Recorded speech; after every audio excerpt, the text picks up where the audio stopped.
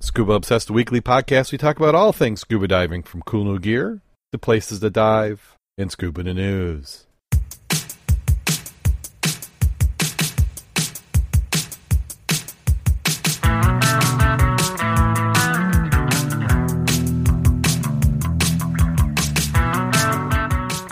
Scuba Obsessed episode 374 is recorded live July 5th, 2018.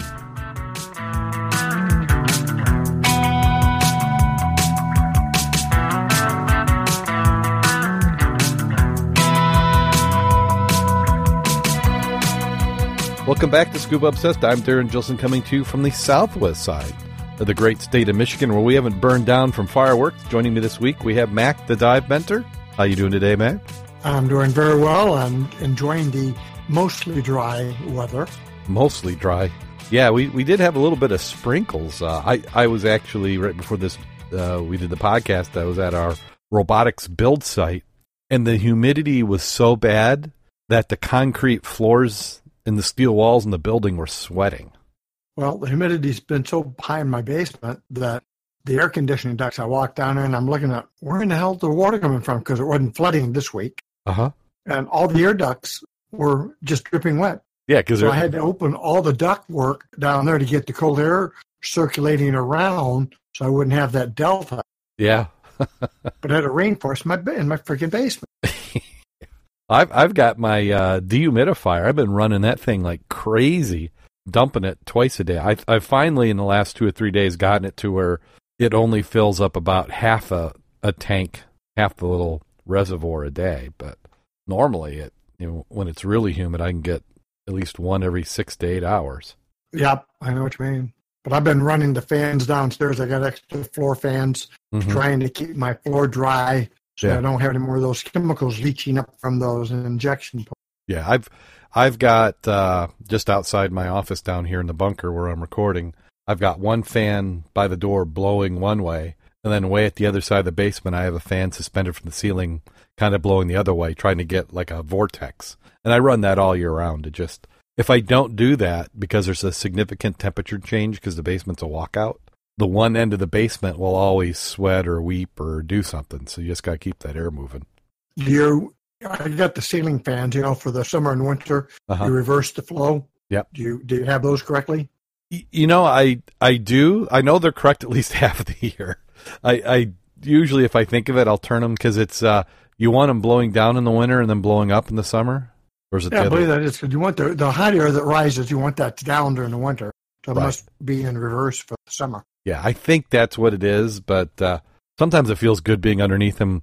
Like in the bedroom, I think we got them all year long, just blowing down. Just because it's sometimes nice to have that air current. But I think you're right. I think you're supposed to have it the other way because then it will draw the air up. But maybe that's something we can look up later. Well, like to thank everybody who's in the chat room. We had Derek and Eric. Derek's taking off for a dive vacation, so we'll have to hear how that trip goes when he gets back. So let's go ahead and jump right on into the news. The first article up is we have Suunto has a recall of tank pressure transmitters and tank POD. Potential safety risk has been found by Suunto on 2 of its products. All consumers who have a Suunto wireless tank pressure transmitter or tank POD are asked to bring the products to an authorized Suunto dive dealer or a Suunto authorized service center for inspection and upgrade. It's a free service for its customers. The exterior cases of the wireless tank pressure transmitter failed during a regular dry land pressure testing. Although it's extremely rare, it's a potential risk of injuries if it bursts. The process is free for consumers. All transmitters and tank PODs must not be used before the gadgets have been made. I'm saying PODs, I think they mean pods. Suunto will provide a free battery replacement and 1-year warranty from the day of inspection for all upgraded products, which is actually kind of nice to encourage you to bring them in. So you go to their website to get all the details. There's quite a few different serial numbers. So that's just a good thing to check. And then we have a boy, 10, dies in a scuba diving accident in, was it Toll County? In Utah, 10-year-old boy died Wednesday in a scuba diving accident in Blue Lake in Toll County. According to Lieutenant Ron Johnson from the county sheriff's office, the boy was with his father, who's a certified scuba diver, but the boy wasn't certified and didn't have diving equipment. He was borrowing the auxiliary line from his father's scuba equipment, Lieutenant Johnson said. He said the pair were with a group of people scuba diving in a lake about 16 miles south of Wendover. The two were 25 feet below the water surface when Lieutenant Johnson said the boy suddenly ascended for an unknown reason. The boy immediately left his father's side or his arms and ascended quickly to the surface. Once the boy reached the surface, he said it appeared the boy was suffering a medical issue and went unconscious and stopped breathing. Family and friends met paramedics on Highway 93, and he said paramedics attempted to revive the boy, but he passed away. Word immediately sped to the scuba diving community. We have a Facebook page, Utah Scuba Divers. Instructor Lee Burnham said, as I was looking on Facebook, it just popped up saying that there's been an accident out in Blue Lake. Burnham, who said he'd been teaching scuba lessons for 40 years, said the instructors will often take scuba students to Blue Lake. He explained that the most dangerous part of scuba diving is coming to the surface. He said if not done properly, ascent can be deadly. If you short-circuit that and hold your breath and go to the surface and the air in your lungs will expand, we call that a lung overexpansion, and it could be very dangerous. He explained that all divers carrying tanks that can be shared by two people if needed. Everybody who goes diving has to have an extra regulator so they can share air out of the tank with their buddy if something happens. I went through that, and I understand what they were probably doing, which is father and son buddy diving on a tank. Uh-huh. And the person who's going to feel the worst, obviously, is going to be the father. Oh, my gosh, yes. Because the kid got loose. I mean, I can't imagine that. I don't understand what made the kid get rid of the regulator, but obviously maybe he took some water and panicked. Yeah, he could have just got a little bit of, sucked a little bit of water in around the mouthpiece or something, or saw something that scared him. Yeah, maybe he had a fear or something that was down there. It's one of those, if you had your hand on your kid, you'll never, I don't know, but right. If he did or didn't, he's screwed for life. Oh, that's just that's so sad. I understand, and I've done that with my kids in a pool. Right. I would, 35 feet is a good bit down there for clearing his ears, that kind of stuff. I don't know. Even though I know there are some kids who have been taught and trained, but he had not gone through a class, and I'm sure his dad told him what to do correctly. It's just at 10 years old, and even all the scenarios we've been going through, experienced divers make dumb mistakes, panic, and that's all she wrote. Yeah. Bad.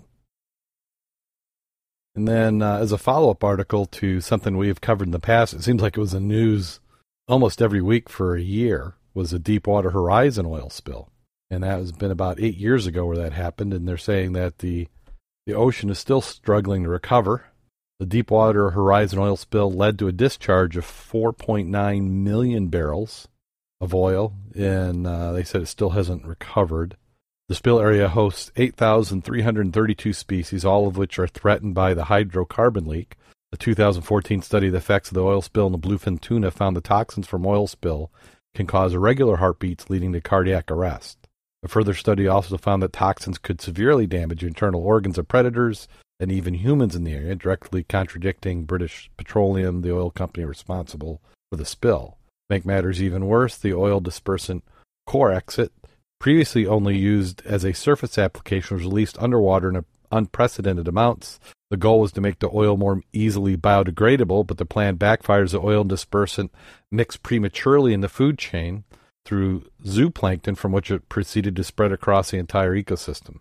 Chemicals from the spill were found in migratory birds as far away as Minnesota, with a devastating effect on marine wildlife.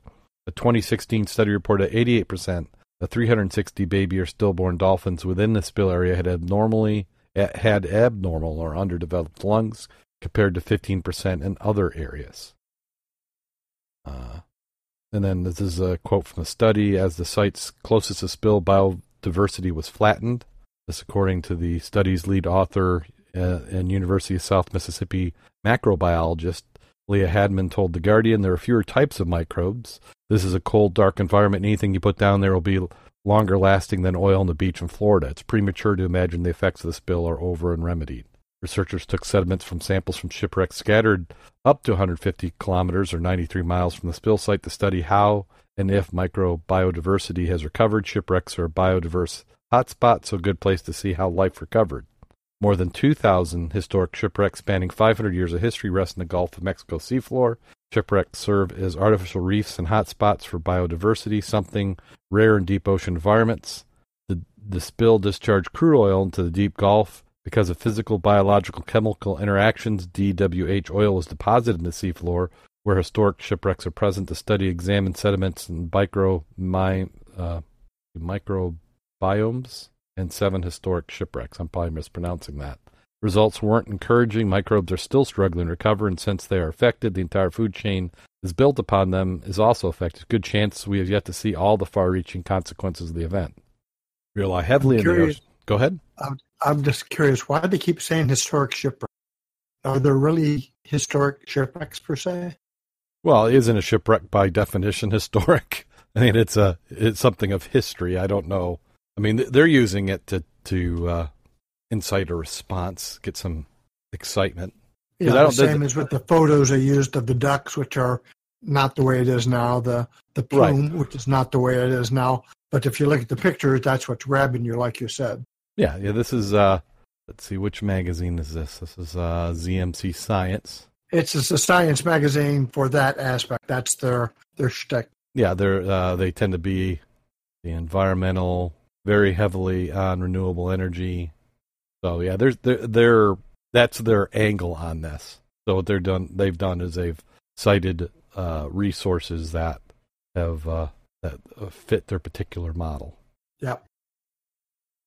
So something that will be interesting. Need to keep some eyes on this, and hopefully there'll be some additional studies that will come out. And then we had a shipwreck off of Oregon. I think it was the Beeswax shipwreck, and they have found a passenger list for the galleon off the Oregon coast. Another piece of the puzzle from the Beeswax wrecks is now in place, this time adding names to those who perished and became stranded when the Manila galleon went down along Oregon's coast. A new finding comes from the research of Ronald Spores, emeritus professor of anthropology at Vanderbilt University, now resident at Depoe Bay. Spores joined a group of volunteers digging in local lore. The galleon sunk off, and was it Manzantina in 1693? Through the centuries, intriguing bits of its cargo, including beeswax, have washed up in the North Coast beaches. Historians believe the galleon is the Santo Cristo de Burgos from Manila in the Philippines, then a Spanish colony. Last month, Spores is pouring yet again over 2,000 pages of 17th century records from the archives in Seville, Spain. He realized he had overlooked one very important document. Spores accessed the repository online. Somehow I'd missed the manifest, which is buried away towards the back of it. He said, well, wait a minute. There's a full personnel manifest. All the crew and sailors and soldiers, the deckhands and passengers. It comes to 231 names. Now, how would they know?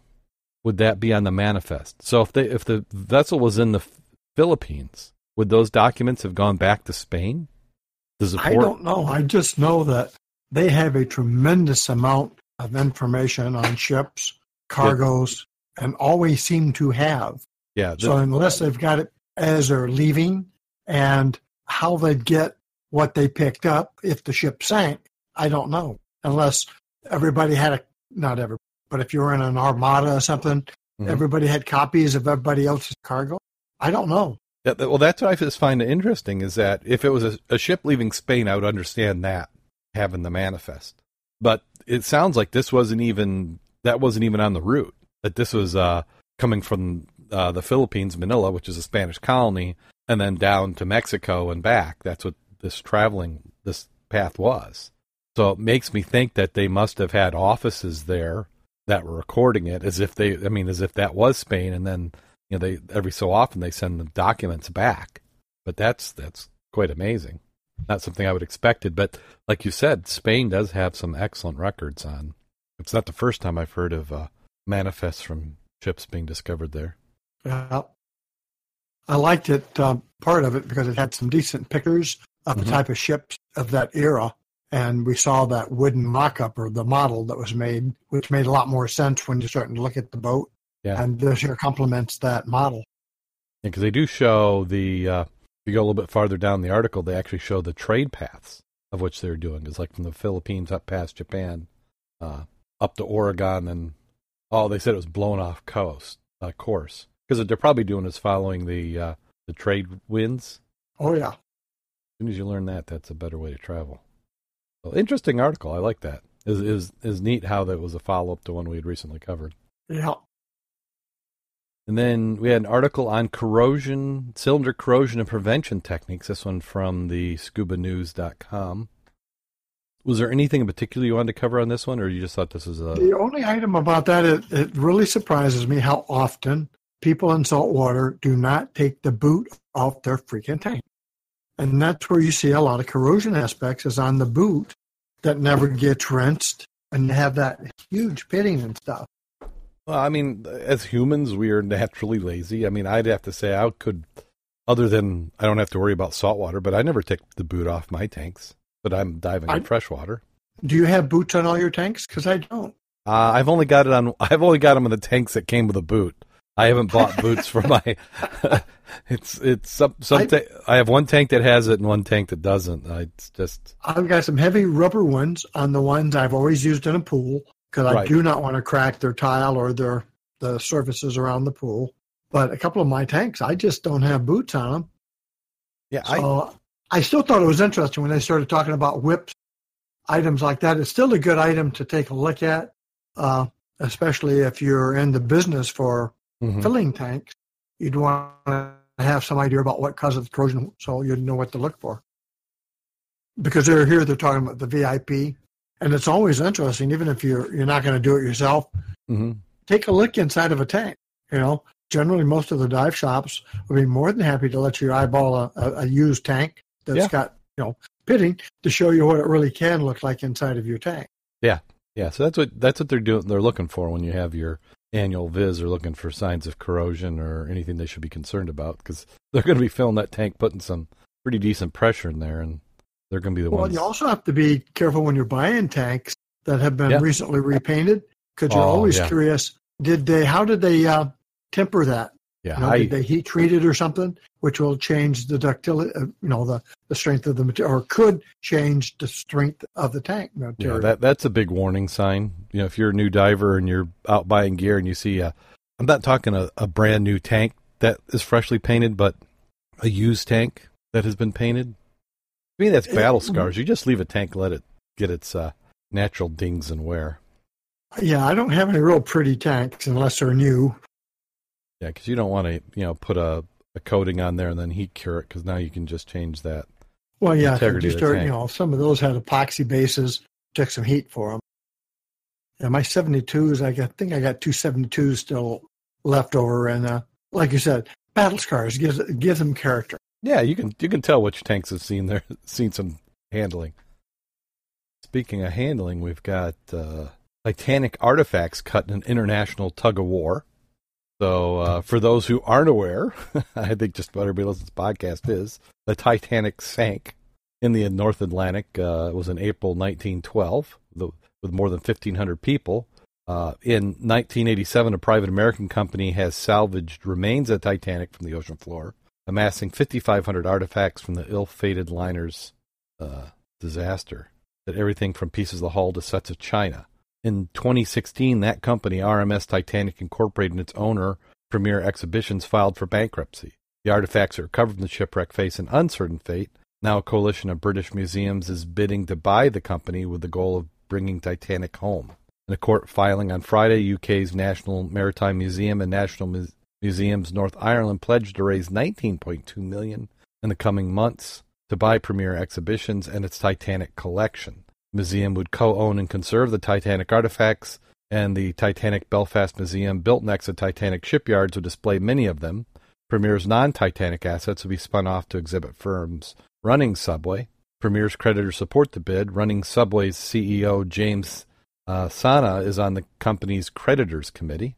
The essence of proposals that we want to secure the artifacts in a public ownership in perpetuity. We want to make them available for people of the world. We want them to honor the memories of the people who lost their lives in an unfortunate tragedy, said Connell Harvey, the deputy chairman of Titanic Belfast. We don't want the artifacts to be otherwise exploited by people in a way that we think is inappropriate. If we fail in our attempt to save this collection for posterity, it's a very strong chance the collection will be broken up, adds Kevin Fuster, the director of the National Maritime Museum. If that disaster ever were to happen, it could not be rectified again. The collection will be lost for all time. Museums aren't the only bidders. On June 15th, a group of Premier's existing shareholders, including Hong Kong investment firm Packbridge Capital Partners and U.S.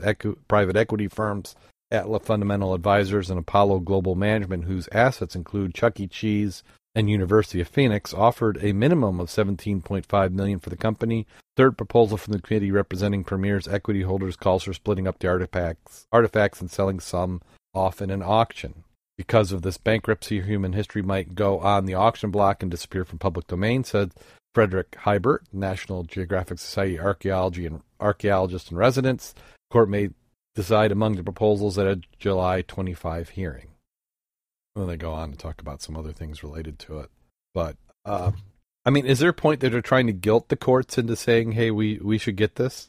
Well, artifacts caught in an international tug-of-war. I don't think there is an international tug-of-war. Almost nothing. To me, it's economic. No, this is what I spent. I'm a company. I went into bankruptcy. It'd be interesting to know why they went into bankruptcy.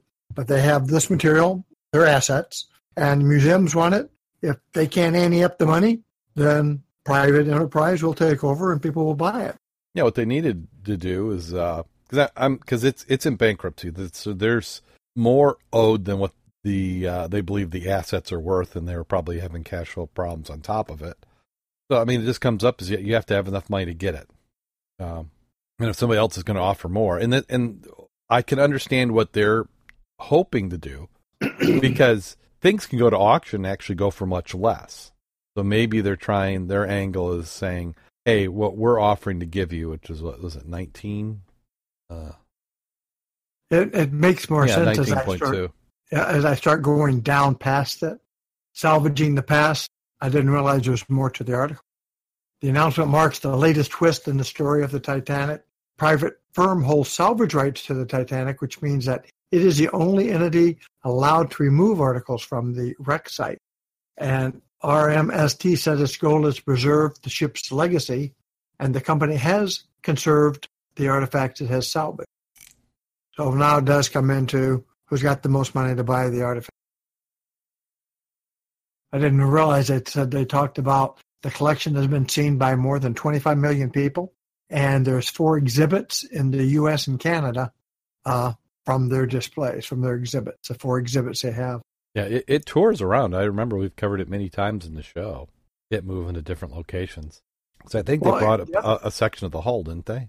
I'm not sure. This other part here, museums and academics have criticized RMST for commercially salvaging artifacts in the first place. So my comment there was, and the option is what? Commercially salvaging. So who's going to do it for free? Probably nobody. Right. So, I won't go into that on archaeology and who should have what, but it's interesting. So would that be if the museum got it? Are they also getting the rights to the salvage? It does not say that, but I would assume that if you bought the company, that would be part of the asset, is the right of salvage. Mm-hmm. But like they say, in another, 50 years, there'll be nothing left. It's deteriorating at a pace that they had not anticipated. It's really beyond their imagination of how quickly it's going to act in a handbasket. Well, what might be interesting in this is that it could be the point that there'll be a moment in time where only the stuff that's been brought up and conserved is even in existence. The rest of it will all have rusted away. Right, because if it does that and internally collapses, any of the stuff that was inside is going to be broken up to get. And again, I'm looking at the boot that they got another picture of here. If you can document it from that, and it's got some historical, pedigree, having something like that is pretty cool. But by the same token, how often we found boots on and near other wrecks or junk or trash piles? Boots seem to do boots and glass. And I think we've covered in other articles. It's the process of tanning the shoes that have helped them survive. Yeah, this is a really good article when you read all of it. Well, it's down to the part. If the museums want it, come up with the money. Yeah, because you've got creditors who I think are probably going to be a little upset if a court just says, we like you better. Yeah. And then another article talking about protecting shipwrecks. The Netherlands and Indonesia are set up to do a joint team to protect Second World War shipwrecks that are being plundered on the seabed. Foreign Affairs Minister Steph Block said he agreed with his Indonesian counterpart to set up a team to locate and protect vulnerable wrecks by the end of the year. It follows discovery last year that 3 Dutch wrecks had disappeared from the bottom of the Java Sea, having apparently been taken by scrap dealers. At least 110 Dutch shipwrecks were sunk during the Pacific Ocean campaign are currently lying in Indonesian waters. On a visit to Jakarta, Block said the Indonesian government was aware of cultural significance of shipwreck sites to the Netherlands. The locations of 3 missing vessels, the SNLMS De Uter, Java, and the Corinthiar, were marked as commemorative sites. The ships were sunk by the Japanese fleet in 1942 with a loss of around 1,100 sailors. Now they've agreed they're going to protect them, but I'd like to see some. How are they going to go about doing that? Well, remember we covered that a couple of years ago about we saw the pictures of the side scans at the bottom of the ships, and then they went back, and it's like, oops, aliens took them. Yeah, it's amazing how they can come out there. Obviously, they're going to need a clamshell device, big barge, or at least a big ship with a moon pool. But I can't believe that, as deep as some of those were, that it is economically feasible to go down there and rip them apart just for the metal. Yeah, it must be they weren't doing anything else, because it's like you said. It seems, for clamshelling, it probably isn't, but it's not your everyday equipment that can go down. I mean, you have to get gear that can go and cut. So a lot of times it's like giant shears that they drop down. They're able to section parts of this off, because these aren't your, a small some boat or something. These were large steel vessels. So it took some work to get those up. Now maybe they had people down there with torches, because some of these wrecks were dive sites, I thought, weren't they? I believe some of them were, yes. Yeah, some. But were. The big one we looked at wasn't it? It seemed to be a little deep. Yeah, it was a little deeper. Yeah, so we'll see. They've agreed to do it. So yeah, the question is, how do they do it? Making a law doesn't mean you won't do it. Yeah.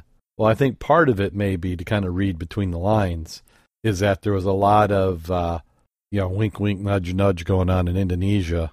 And I think, wasn't there a case of where one of the salvage vessels claimed to have paperwork approving it, and they actually did to a certain extent, but it was all kind of doctored and not genuinely official. So, and then that kind of leads this next one.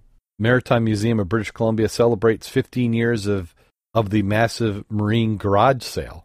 Saturday, April 21st, Marine Museum of British Columbia celebrates 15 years of its annual fundraiser, the massive marine garage sale. The event brings together marine vendors from all over Vancouver Island to sell their used marine-related and outdoor items. An average of 1,000 visitors make their way to the annual event, comb through items under 50 vendors' table inside Pier A warehouse in Ogden Point, where more vendors setting up larger items outside. The museum also sells a number of donated goods to raise funds for the community and school education programs. This was on April of this year.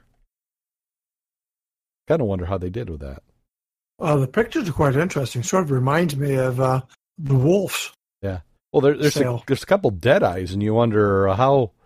I mean, are they actually selling some of these dead eyes, or those mock-ups? Those are blocks. Those are fully blocks. Yeah, blocks. Yeah. And whether or not they came off a ship or not, meaning sunken, it's not apparent. They don't look that way, looking at the coloration. No, they look more weathered. They were.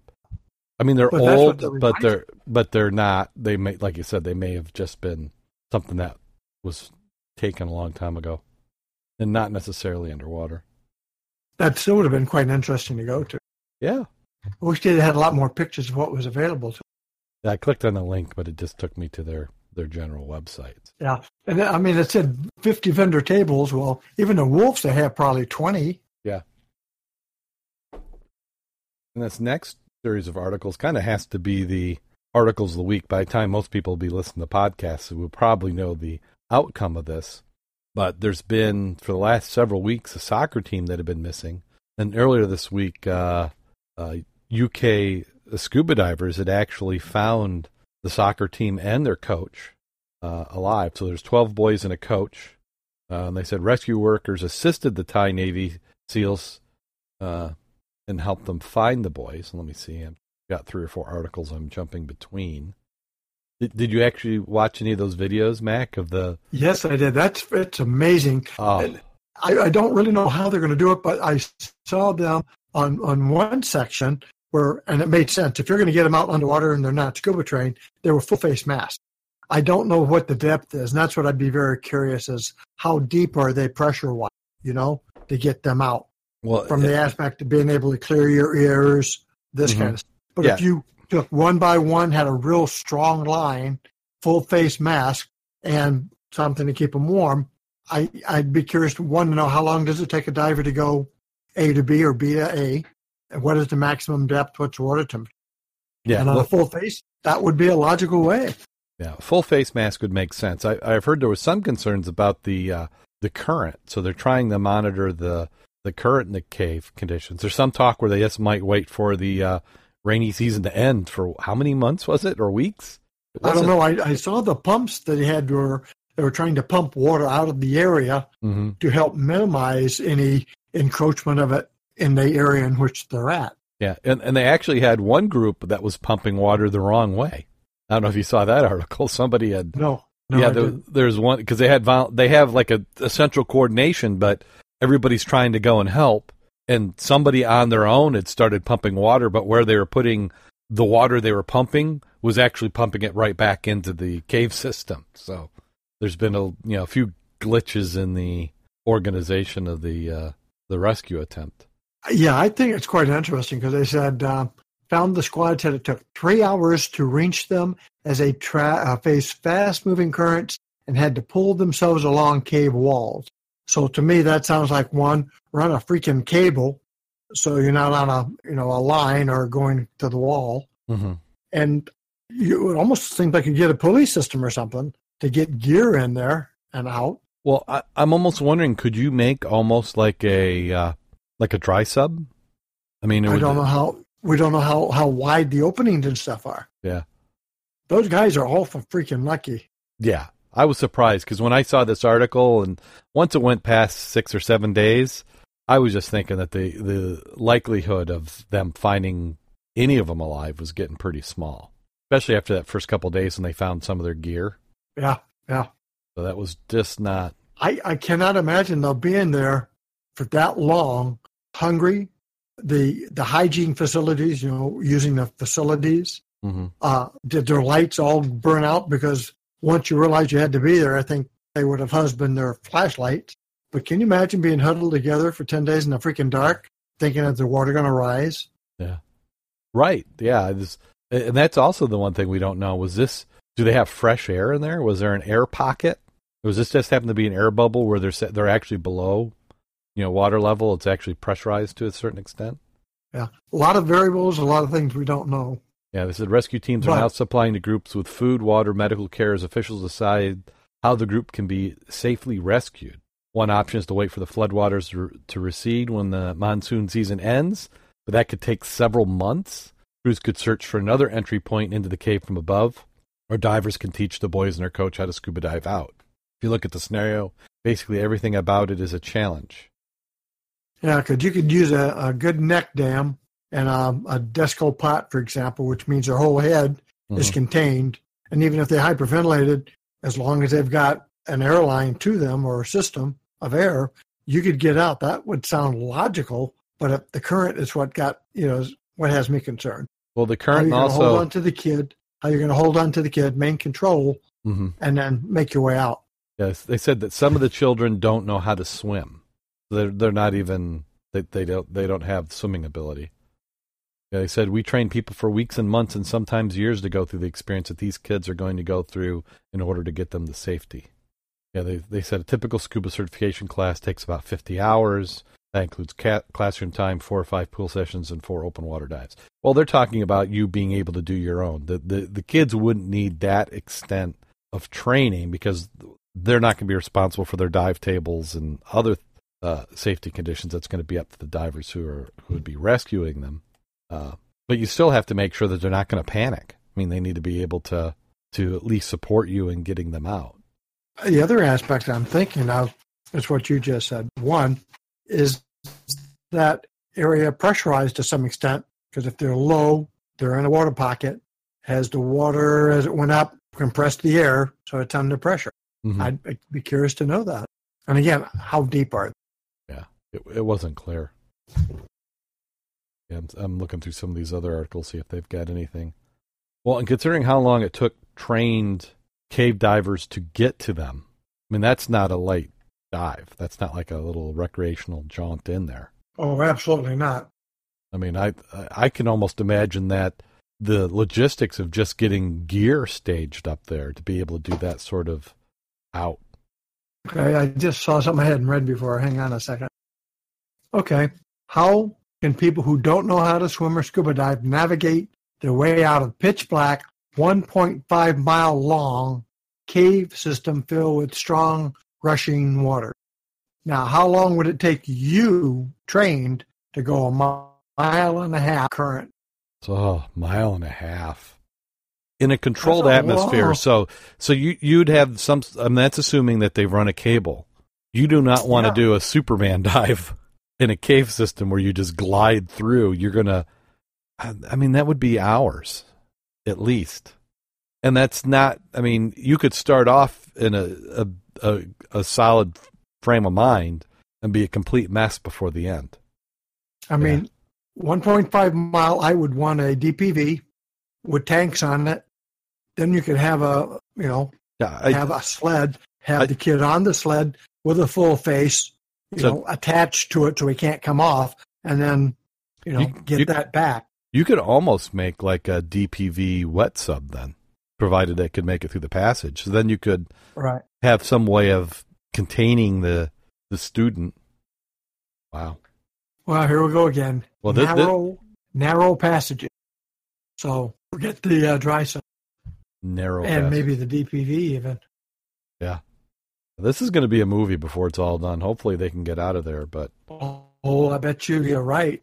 This may make sense. I mean, that may, at first it sounds silly leaving them in there, but if you know that it's eventually going to dry out, that if you're going to go for the safest option, then just start, hauling food stuff in and food stuff, a little shelter, some cots, some, make it somewhat reasonable. Yeah. Yeah, because it doesn't seem to make sense to, do something just to risk getting them out quicker. But could you imagine if that was like what is that? Your kids in there and you knew how to dive? If I didn't have my cave certification, you bet I'd have it. Yeah, it's one of those. I'm glad I don't have that responsibility for those people. Yeah. I mean, the other kicker is you don't have to rush to get them out. No, now you've got them. So the thing like we say of diving, if you got air, you got time. Right. So the other aspect is, unless that part of the cave would flood, you've got time to really plan out what you're going to do and make a good exit strategy.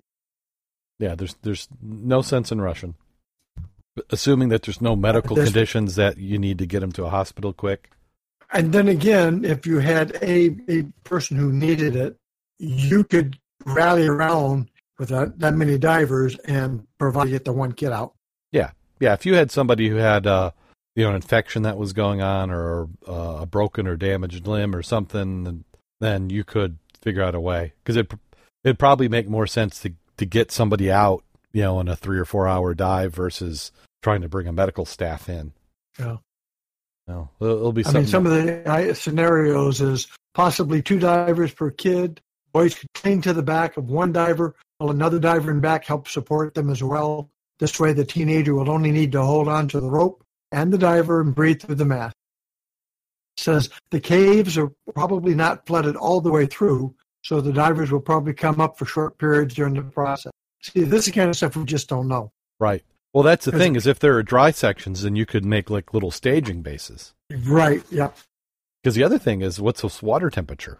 Well, that was the other factor they talked about here. They didn't give it other than say, even though it's warmer than most places, blah, blah, blah, you got the hypothermia aspect. So warmer than most places tells me that water's probably in the 60s to 70s, which will still get you hypothermic before you know it. Plus, in the cave system, it didn't say, but when we used to go take caving in the old days, the average temperature in our caves was 55. Of course, that was dry. Dry 55 is a little different. Mm-hmm. Now, have you ever been in a cave? Not in. Not a guy type item. No, I mean I've only been in like really minor caves, more tourist traps than anything else. Yeah, it's not the same as in the movies. I got back when I was really young and stupid, meaning we did things and didn't realize what we didn't know. We went into a cave system in Alabama, and you can go up or down, meaning you can go a high cave, which is generally dry, or you can go wet. Well, we went down, and we had 3 lights, 4 of us, duh. Yeah. One first aid kit, and bump cap. Well, we got lost. And then we got lost in a mud cave, meaning the mud was up to our knees, and we didn't realize it that when it had heavy rains in North Carolina and Tennessee, it flooded the cave system that we were in. Oh. Yeah. Fortunately for us, it was a cave that people like to go through. And a guy found us, read us the riot act, called us everything in the book, which was all valid, and got our asses out of there. And that's 3 adults, doing stupid things like we're young Army dudes. What can happen to you? Right. We learned real quick what can happen to you. And after that episode, I was stuck to the high dry side caves. But no, I can appreciate what they're going through. That is not a fun experience. I mean, you come out of it, then you can talk about it. Yeah. Got to be scary at that age.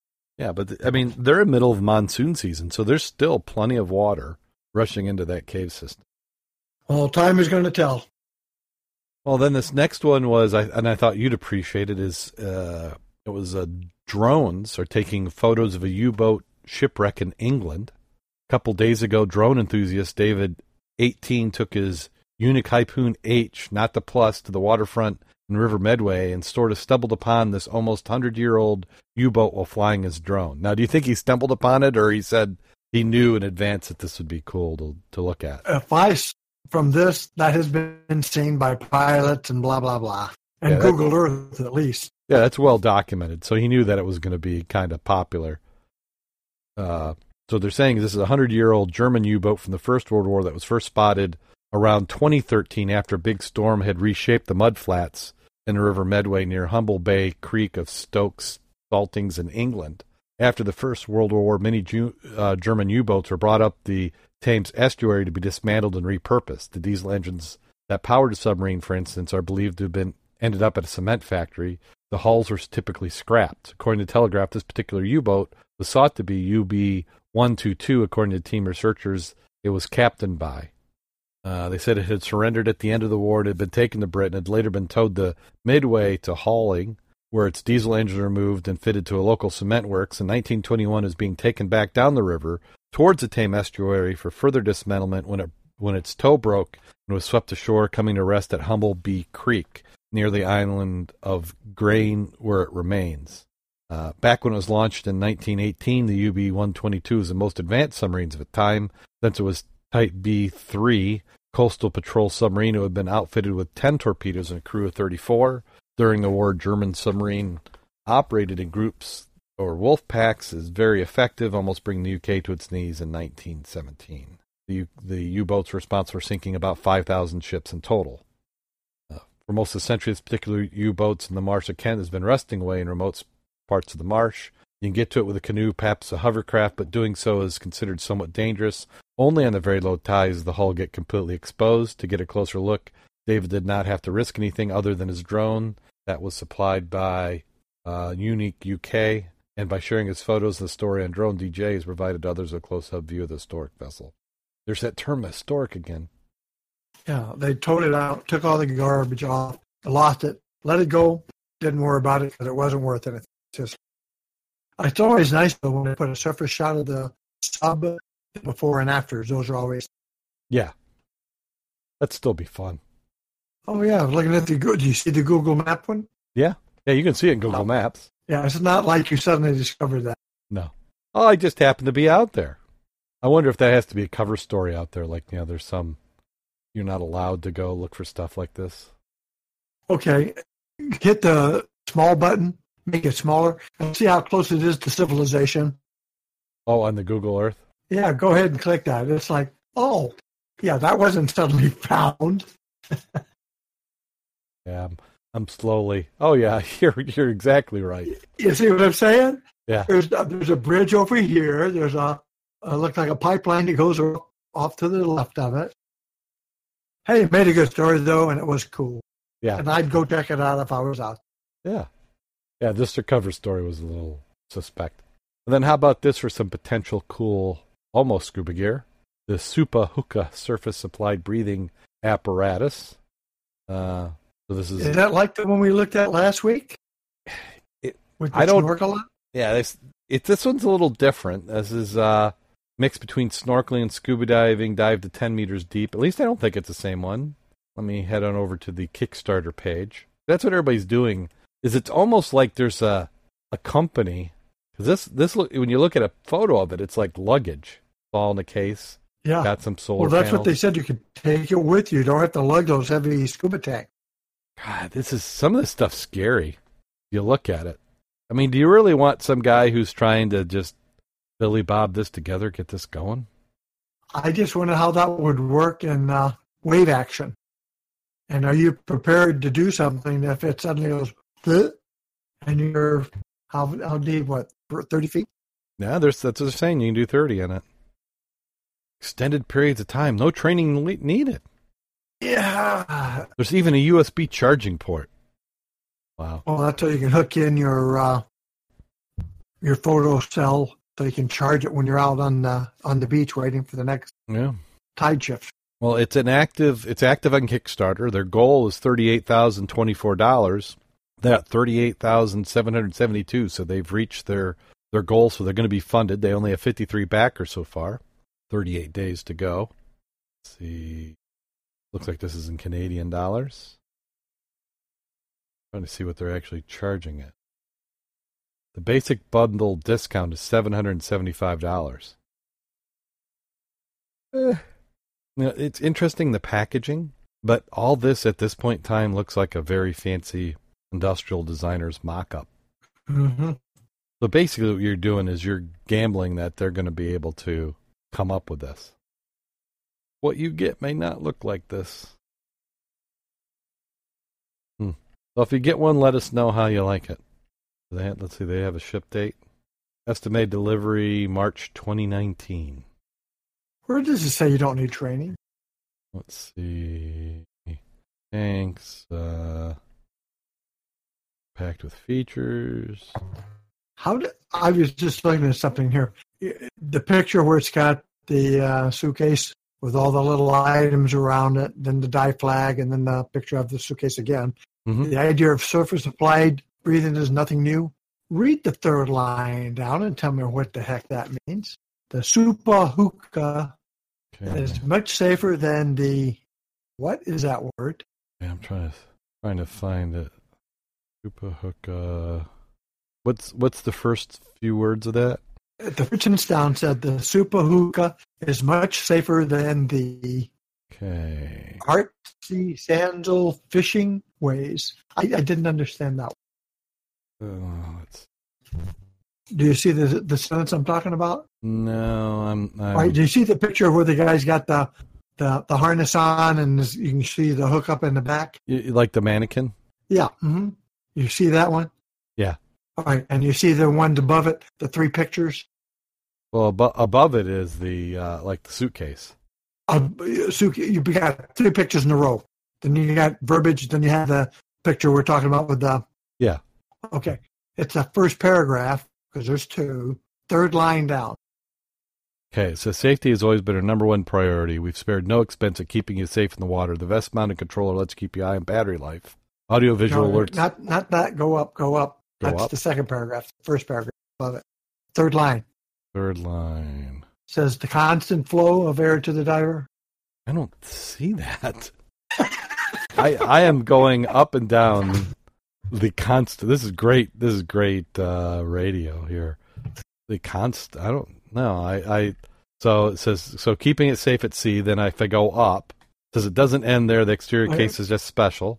Okay, hang on. We'll just start at the top. Okay. On the first page, you got the Scuba hookah surface, right? Yep. And then you have the picture. Yep. And you can see the guy towing it, supposedly. All right. Then it says super. Then you go down. You've got 3 paragraphs. Oh, you're on the actual article. I'm sorry. Where are you at? I was actually in the Kickstarter page. I'm in the article you had. Okay, so that's why we were a little bit out of sync there. Okay, so super. Okay, let me see. So it's a third Kickstarter, floats on the surface. Okay, the Super hook is much safer than artisanal fishing ways. What the heck does that mean? I think what they mean is the guys who were either doing breath holds down or were doing the where they had the divers. You've seen those where they got the old gas compressor that somebody salvaged from a junkyard, and then they have 30 hoses all hanging off the boat for all the young teenagers. Yeah, like the I think this is a polite way of saying the jury rigged diving. Which, I think this could be a little safer than that. Okay, that's called, I just looked it up. However you pronounce it, or traditional subsistence fishing. Artisanal, Are various small-scale, low-technology, low-capital fishing practices undertaken by individual fishing households as opposed to commercial companies. I should have looked that up instead of asking.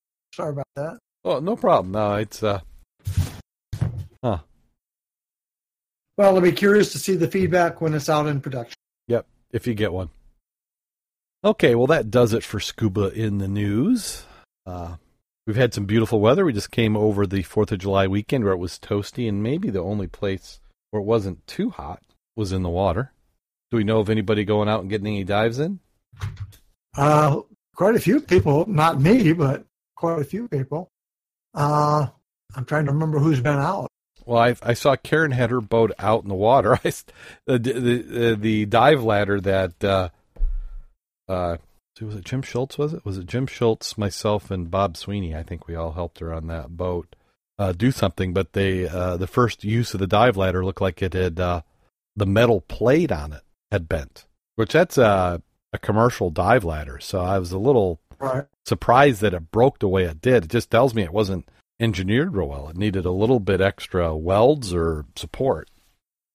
Well, I think somebody got on the Ann Arbor 5. They got on a barge, and there were some nice pictures, I think, by Kevin.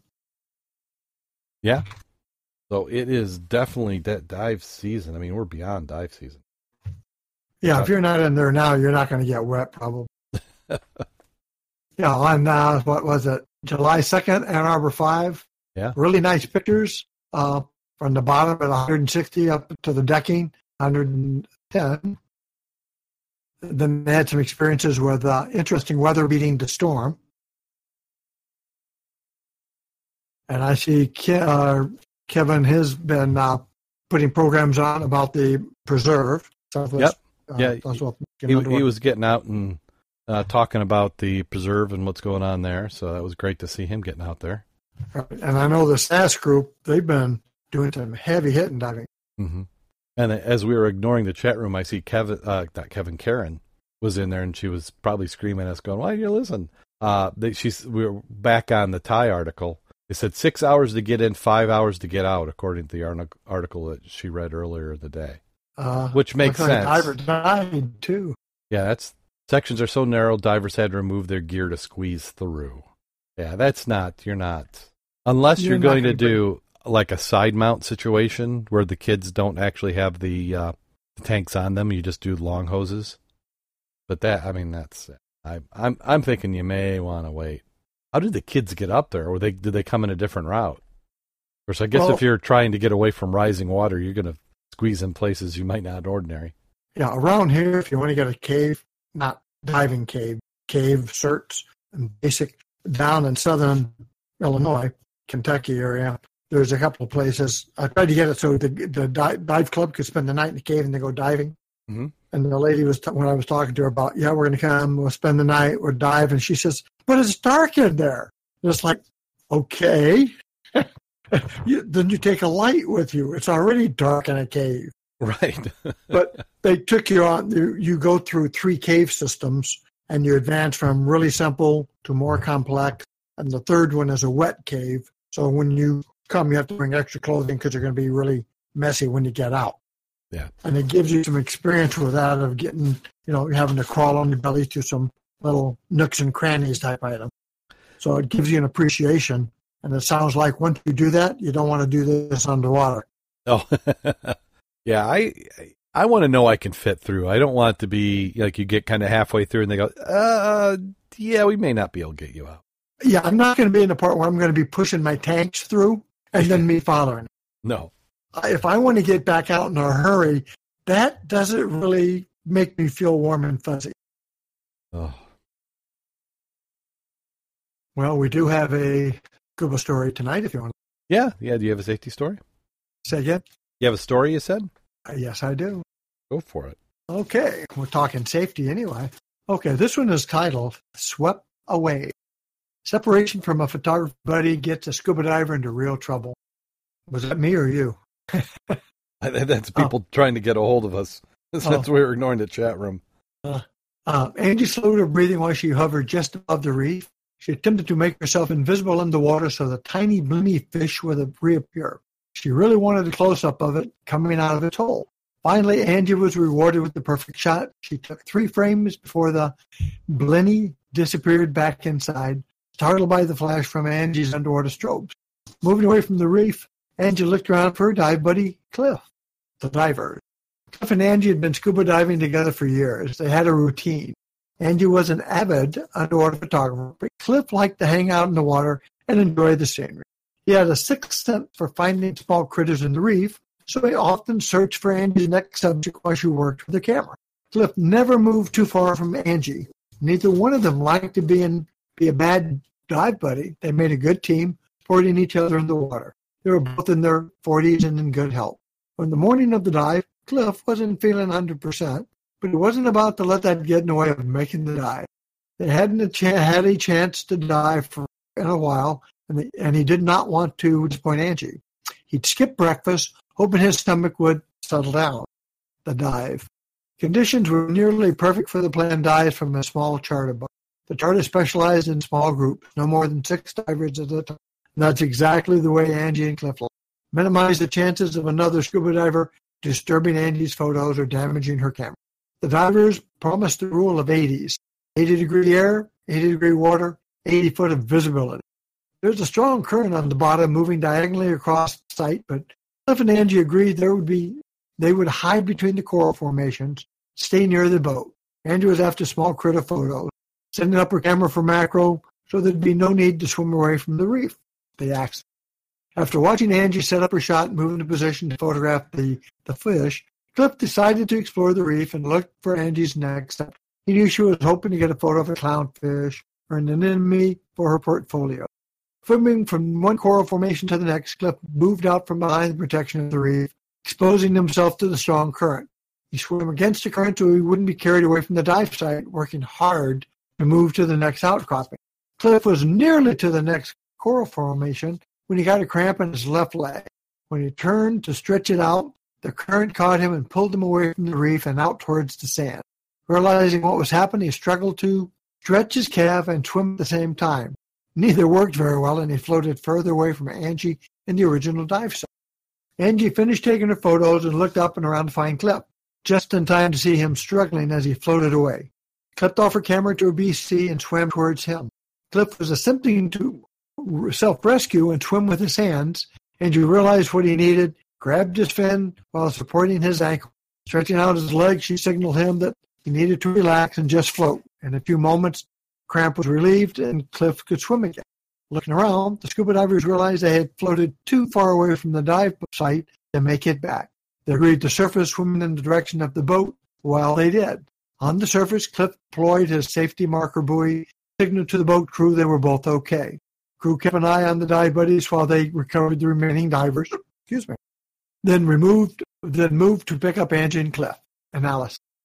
Often underwater photographers get so absorbed in what they're doing, their dive buddies feel as if they're diving alone. In Cliff and Angie's case, they had an understanding about their respective roles. Despite that, Cliff really didn't have a buddy on that dive. No one was keeping an eye out for him or ready to help him out in an emergency. A small issue such as a leg cramp quickly escalate into a larger problem. We've discussed many times in this column how a small trigger can lead to panic and a serious accident. When a diver is uncomfortable or unprepared for a dive, all it takes is a small incident for the perceptual narrowing comes with panic to set off a chain reaction. In Cliff's case, he wasn't feeling well. He was mildly dehydrated on the morning of the dive. He hadn't been scuba diving in a while. He wasn't used to wearing fins. These factors likely led to his leg cramp. He began the process of self-rescue and was under control but floating away from Angie. Cliff was smart and swam into the current when he moved away from Angie initially, ensuring he would be able to make it back to her, but he hadn't planned on the cramp. This dive incident is relatively minor and not uncommon. Slight complications, such as an accidental mask flood or cramp, can happen every day in the water. It's always the diver's response to the problem that determines if it is a quickly forgotten minor inconvenience or potential disaster. In Cliff's case, had Angie not seen him floating away and responded to give him aid, and had he not remained calm, he could have easily panicked, bolted to the surface, and in a panic situation, it's easy to forget your training and neglect to exhale on the sun. So lessons for life: have a plan to support your buddy. Even if you have a task on a dive, don't forget about your buddy. Alternately, your buddy should seek training in solo diving and be prepared to be completely self-sufficient. Number 2, practice self-rescue skills. Too often divers learn skills in the open water, but never practice them again. During your next safety stop, remove and replace your mask. Practice relieving a cramp. It'll serve you well. 3, practice buddy rescue skills. See above, but the next time, practice air sharing drills. Number 4, don't dive if you aren't prepared. No diver wants to disappoint a dive buddy by backing out, but don't dive if you're not mentally and physically prepared for it. Better to miss a dive than to not come back from one. And last, don't forget to breathe. Always maintain an open airway on an ascent, which is nice. This one here had a nice ending and a story. Yeah, well, that's one that I feel like that could easily happen to me because I'm known for getting leg cramps. So I could see that. But there's a couple assumptions that they made in there. One was that he was going to panic. He's a potential for panic. Right. But, she saw that he was struggling and realized, and I'm guessing that he probably had a history of leg cramps as well. Or he was doing the universal leg cramp thing, which is yelling, "Oh, shit," as you try and grab your fin. But yeah, it was good that it turned out well. Well, after having read the other ones we've looked at the last couple of weeks, the panic seemed to be the big one, and not being prepared, Didn't have 2 tanks for some of the dives, penetrations without a line, not trained. Going too deep. Yep. Yeah, preparation, not panicking. Those are key. That's a common thread from many of these articles. Well, that's my contribution for the... Let's see, you got anything you want to plug? Oh, no, not really. Okay. Well, I'd like to thank everybody who's been supporting the podcast. If you'd like to give us a hand and keep us on the air, it's really important that we get your support. So you can head on over to our website, www.scubaobsessed.com. Click on over to our Patreon link. That Patreon, $3 or more, gets you early access to the show notes. But any amount can help, and if you can't do it, we understand, but it's certainly needed to keep us going. As we hit, what was this, episode 374. So there's that's nearly 500 hours of original content that we have created over the years to keep you entertained. So if you go on your next dive trip, you can bring us along, download some episodes, and we look forward to spending some time with you. And don't forget that if you're listening to this right now, you had a lot of dead air. Yeah. When you edit it, it makes it a lot more convenient and together. Yeah.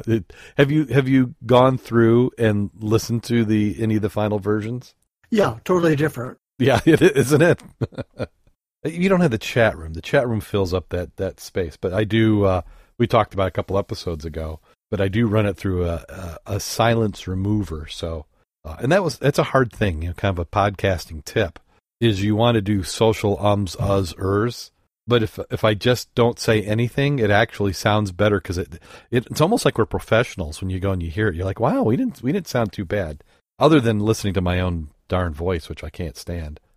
And it is awkward because we can't see each other and we can talk over because I don't I don't see you. I don't see your lips start to move. Yes. And therefore, we both butt heads a little bit. Someday we'll have some decent internet connection and we can do video or something. Because that's what all the cool kids are doing now is the video. But as it struggles as it is, we wouldn't be able to do that currently. Let's see. And if Kevin was here, he'd be telling you that you need to support your librarians. So don't forget the librarians in your local dive shops. I mean, if you're not supporting them during dive season, when are you going to support them? And I think that is about it. We're to that time of the show. Actually, got a good one? No. Let me see if I've got it up. I've got it on my phone. I couldn't where it is this week. It was too bad for the computer. Oh my gosh, I don't think my eyesight's good enough for this. I have to take off my glasses. That's an old man sign, isn't it? So, yeah. Here's the joke. This one is kind of in spirit of. We just had the 4th of July in the United States, which I guess every place had the 4th of July. It was just our Independence Day here. And then they have Father William, the old priest, made a practice of visiting the parish school one day a week. He walked in the 4th grade class where the children were studying the states and asked them how many states they could name. They came up with about 40 names. Father William joked and told them that on his day, students knew the names of all the states. One lad raised his hand and said, "Yes, sir, but in those days there were only 13 states."